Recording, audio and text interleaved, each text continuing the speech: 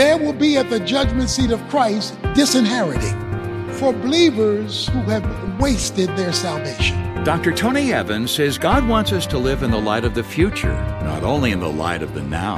Because the life now is preparation for the life then. And what we do with this life affects what he does with us in the life to come. This is The Alternative with Dr. Tony Evans, author, speaker, senior pastor of Oak Cliff Bible Fellowship in Dallas, Texas, and president of the Urban Alternative.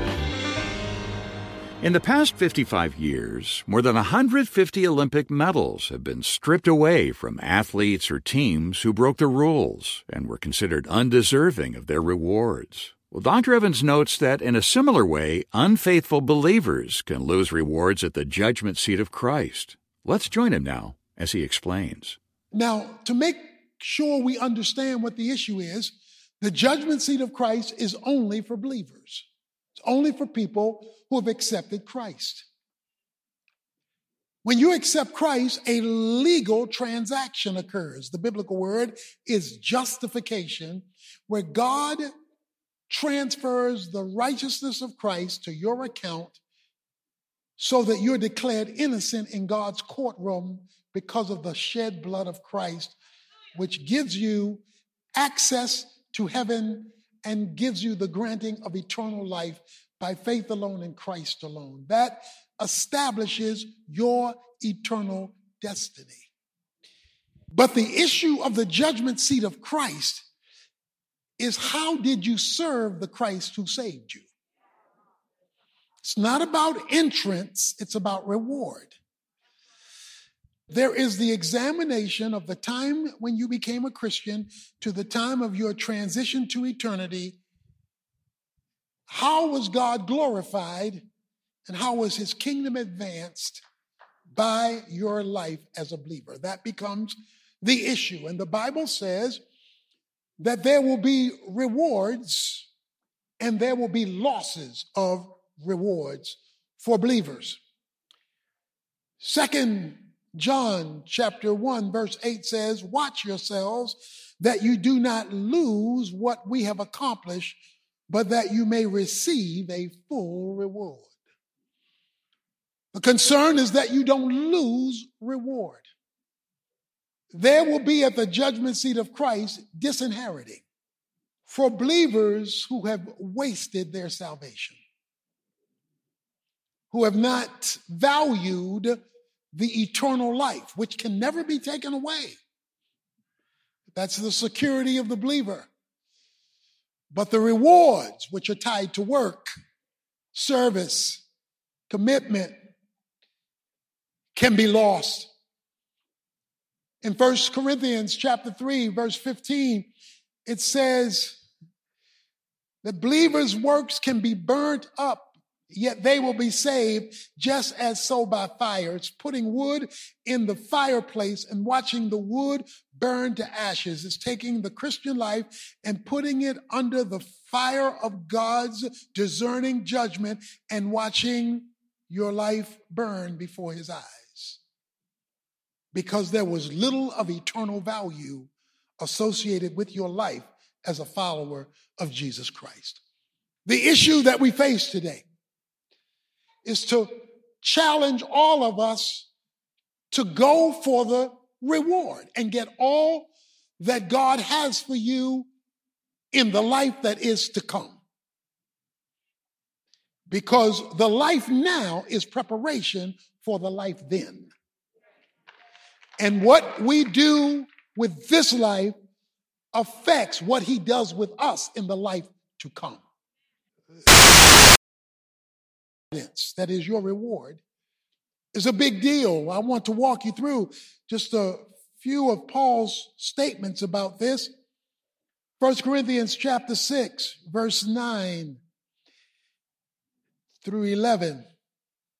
Or do you not know that the unrighteous will not inherit the kingdom of God? Do not be deceived, neither fornicators, nor idolaters, or adulterers, or effeminate, or homosexuals, or thieves, nor the covetous, drunkards, revilers, swindlers will inherit the kingdom of God. Galatians chapter 5, verse 19 says this. Now the deeds of the flesh are evident, which are immorality, impurity, sensuality, idolatry, sorcery, enmity, strife, jealousies, outbursts of anger, disputes, dissensions, factions, envying, drunkenness, carousing, and things like these, of which I forewarn you, just as I have forewarned you, that those who practice such things will not inherit the kingdom of God. Ephesians chapter 5, verse 7. He says, therefore, do not be partakers with them, for you were formerly darkness, but now you are light in the Lord. Walk as children of light. He says, do not be partakers with them, because he's concerned that we do not lose our reward. He says in verse 5, for you know with certainty that no immoral or impure person or covetous man who is an idolater has an inheritance in the kingdom of Christ and God.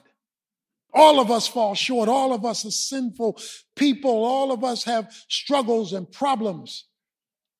But what he's talking about is adopting a lifestyle that is against the will of God. He calls it, this is the practice. This is the unrepentant person who is not seeking to grow to please the Lord. He says those people will not inherit the kingdom. That is, they're going to lose reward. They will be disinherited. We know what it is for people to experience losses. Ben Johnson in 1988 had his gold medal stripped from the 100 meters because they found drugs in his system. In 2000, we remember that Marion Jones was stripped of 5 gold medals because of steroid usage. So the reward that was given was removed. So what God wants to do is to motivate us to merit, to earn rewards. Can't earn salvation, but you can earn rewards. I want you to look with me at Matthew 22. We're told in Matthew 22 that the kingdom of heaven can be compared to a king who gave a wedding feast for his son. So this is God giving a party for Jesus. You'll discover that this party is called the millennial kingdom. The millennial kingdom is a 1,000-year-long party. The story goes on to say guests were invited to this party who turned down the invitation. So these are non-Christians who reject. But then we're introduced to another group. The slave went out in verse 10 into the streets and gathered together people and brought them to the wedding hall and filled it with dinner guests. So now folks accept the invitation. And he said, verse 11, but when the king came in to look over the dinner guests, he saw a man there who was not dressed in wedding clothes. So we got the group that rejects the invitation. Then we've got the group who accepts the invitation. And they are there at the party, the wedding feast. The king comes over and he sees a guy who's not dressed for the party. He's not wearing clothes appropriate to the occasion. He says to him, friend, because he's a guest of the party, how did you come in here without wedding clothes? Why, how you going to come here looking like that? And the man was speechless. In other words, he didn't have an excuse for why he was dressed like this at this fancy party that the king was giving for his son. Then the king, verse 13, said to the servant, bind him hand and foot, throw him into the outer darkness. In that place where there will be weeping and gnashing of teeth. For many are called, but few are chosen. Now, at first thought, that sounds like somebody's kicked into hell. At first thought, it feels like they're placed in eternal judgment, separation from God, because he's kicked out into darkness where there is weeping and gnashing of teeth. But Dr. Evans says there's something important to note here that could easily be missed, and he'll tell us what that is when he returns in just a moment. Stay with us. Ready to make a difference? Created for Compassion is your guide. Join Dr. Evans on a 30-day journey to cultivate godly compassion. Scripture, insights, personal reflection, and daily kindness challenges will equip you to be a transformative force. Let's bring kindness to a hurting world.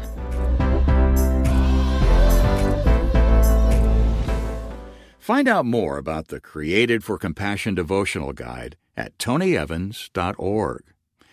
Now, today's lesson comes from Tony's brand new series called The Judgment Seat of Christ. It's an in-depth look at what to expect on that coming day and will inspire you to live better today in light of tomorrow.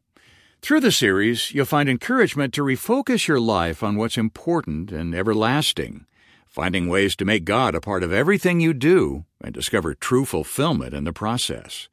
It's all covered in this set of 8 full-length lessons that includes material we won't have time to bring you on the air.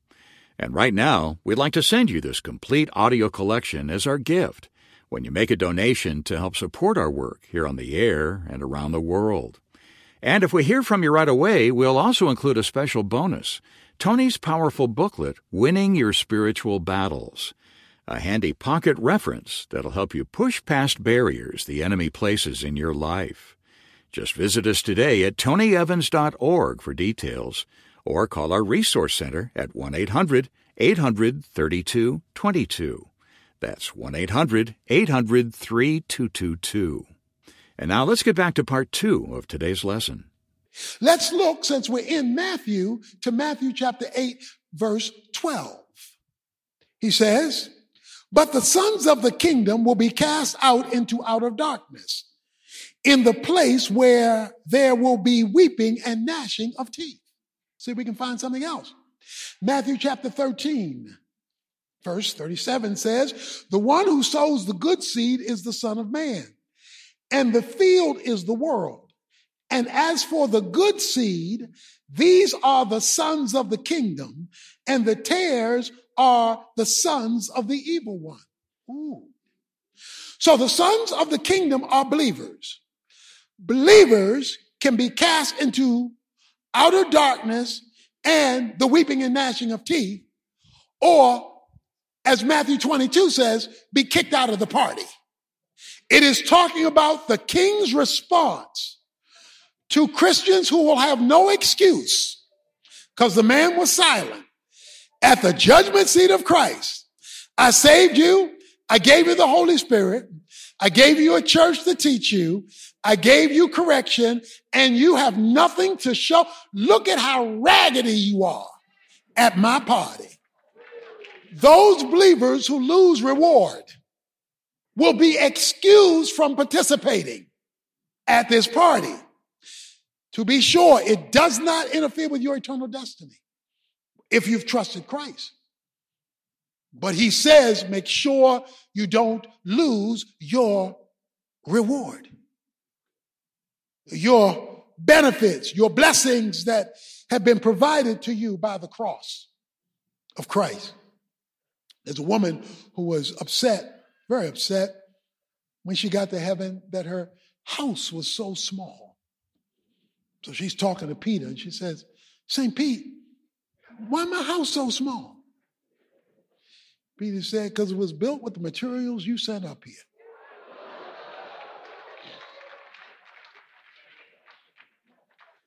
The point is, you have a lot to say about how much of heaven you get to experience. Not whether you go there, not if you've trusted Christ, but your experience there is not the same. based on the kind of Christian you were. Repentance is the master key of getting back on track with God and reclaiming what you lost. It starts with an internal decision. I no longer want to keep going down this road. There are three words to understand repentance that will help us. First of all, you must recognize and admit where you have failed. You cannot help a person who will not admit their failure. You and I must come clean with God. That means the sedity prayers have got to go. The spiritual facades have got to go, and you've got to be raw with God. You've got to say, this is how I've abandoned you. These are my sins. These are my failures. God, I want to be raw with you now. So that is confession. If a person confesses their sins, homologia, the Greek word for confess, means to say the same thing. Means to agree with God. You must agree with God and what he says about it in spite of what you think about it or feel about it or want about it. So there's the recognition of guilt. Then there is the remorse. That is, the Bible says, godly sorrow brings you to repentance. Not sorry I got caught. Sorry I've offended God. It is the pain of the failure. Calls it godly sorrow. I'm sorry because I've hurt God. Of course, if you have a low view of God, then you won't feel sorry you hurt him because he's so low, you don't care.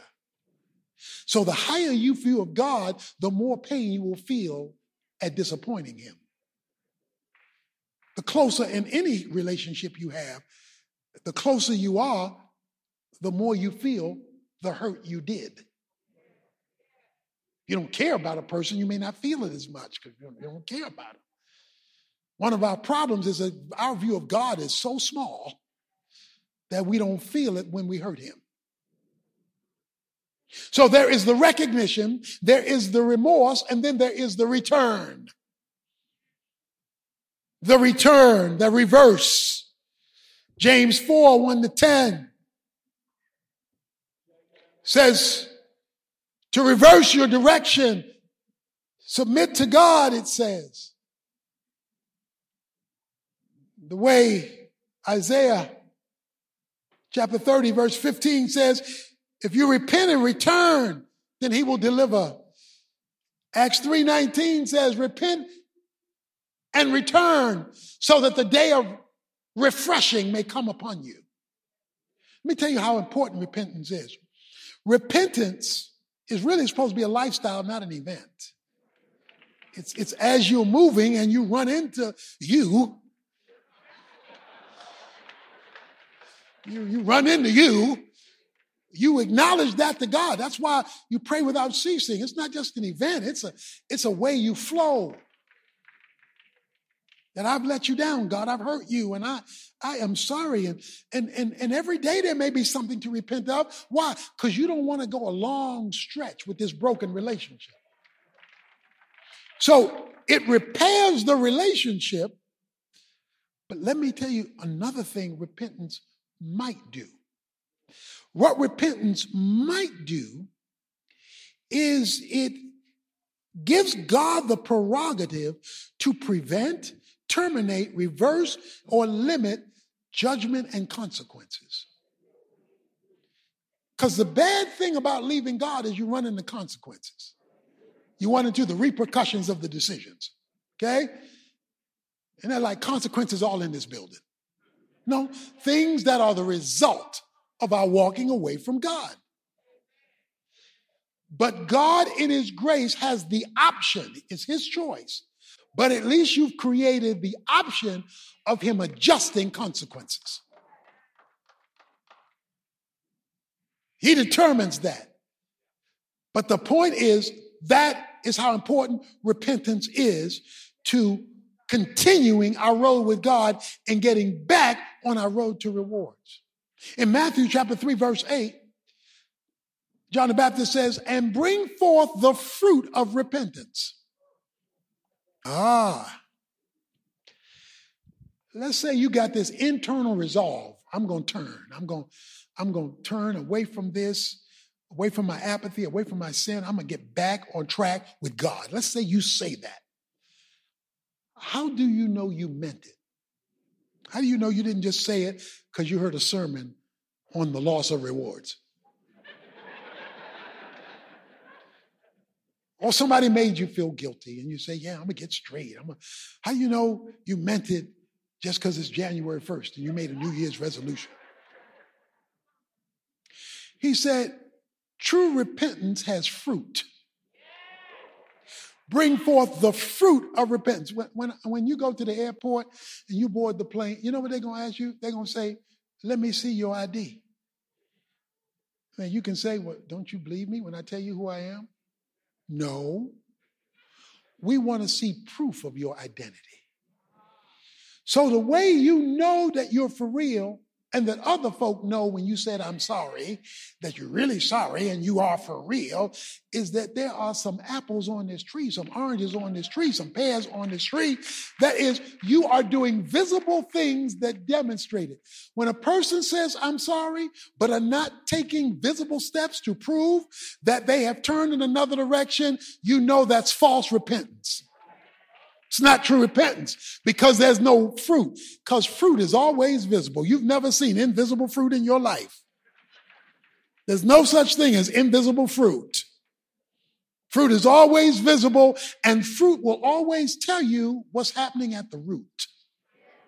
You may not be able to see the root downside, but you can see the fruit up front. And if the fruit is there, that means that the root is producing that fruit.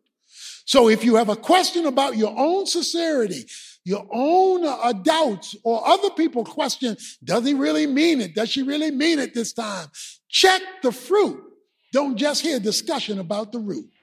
He says, bring forth the fruit of repentance. Why? So that we get back on the track of rewards. Dr. Tony Evans will return with a special thought in just a moment.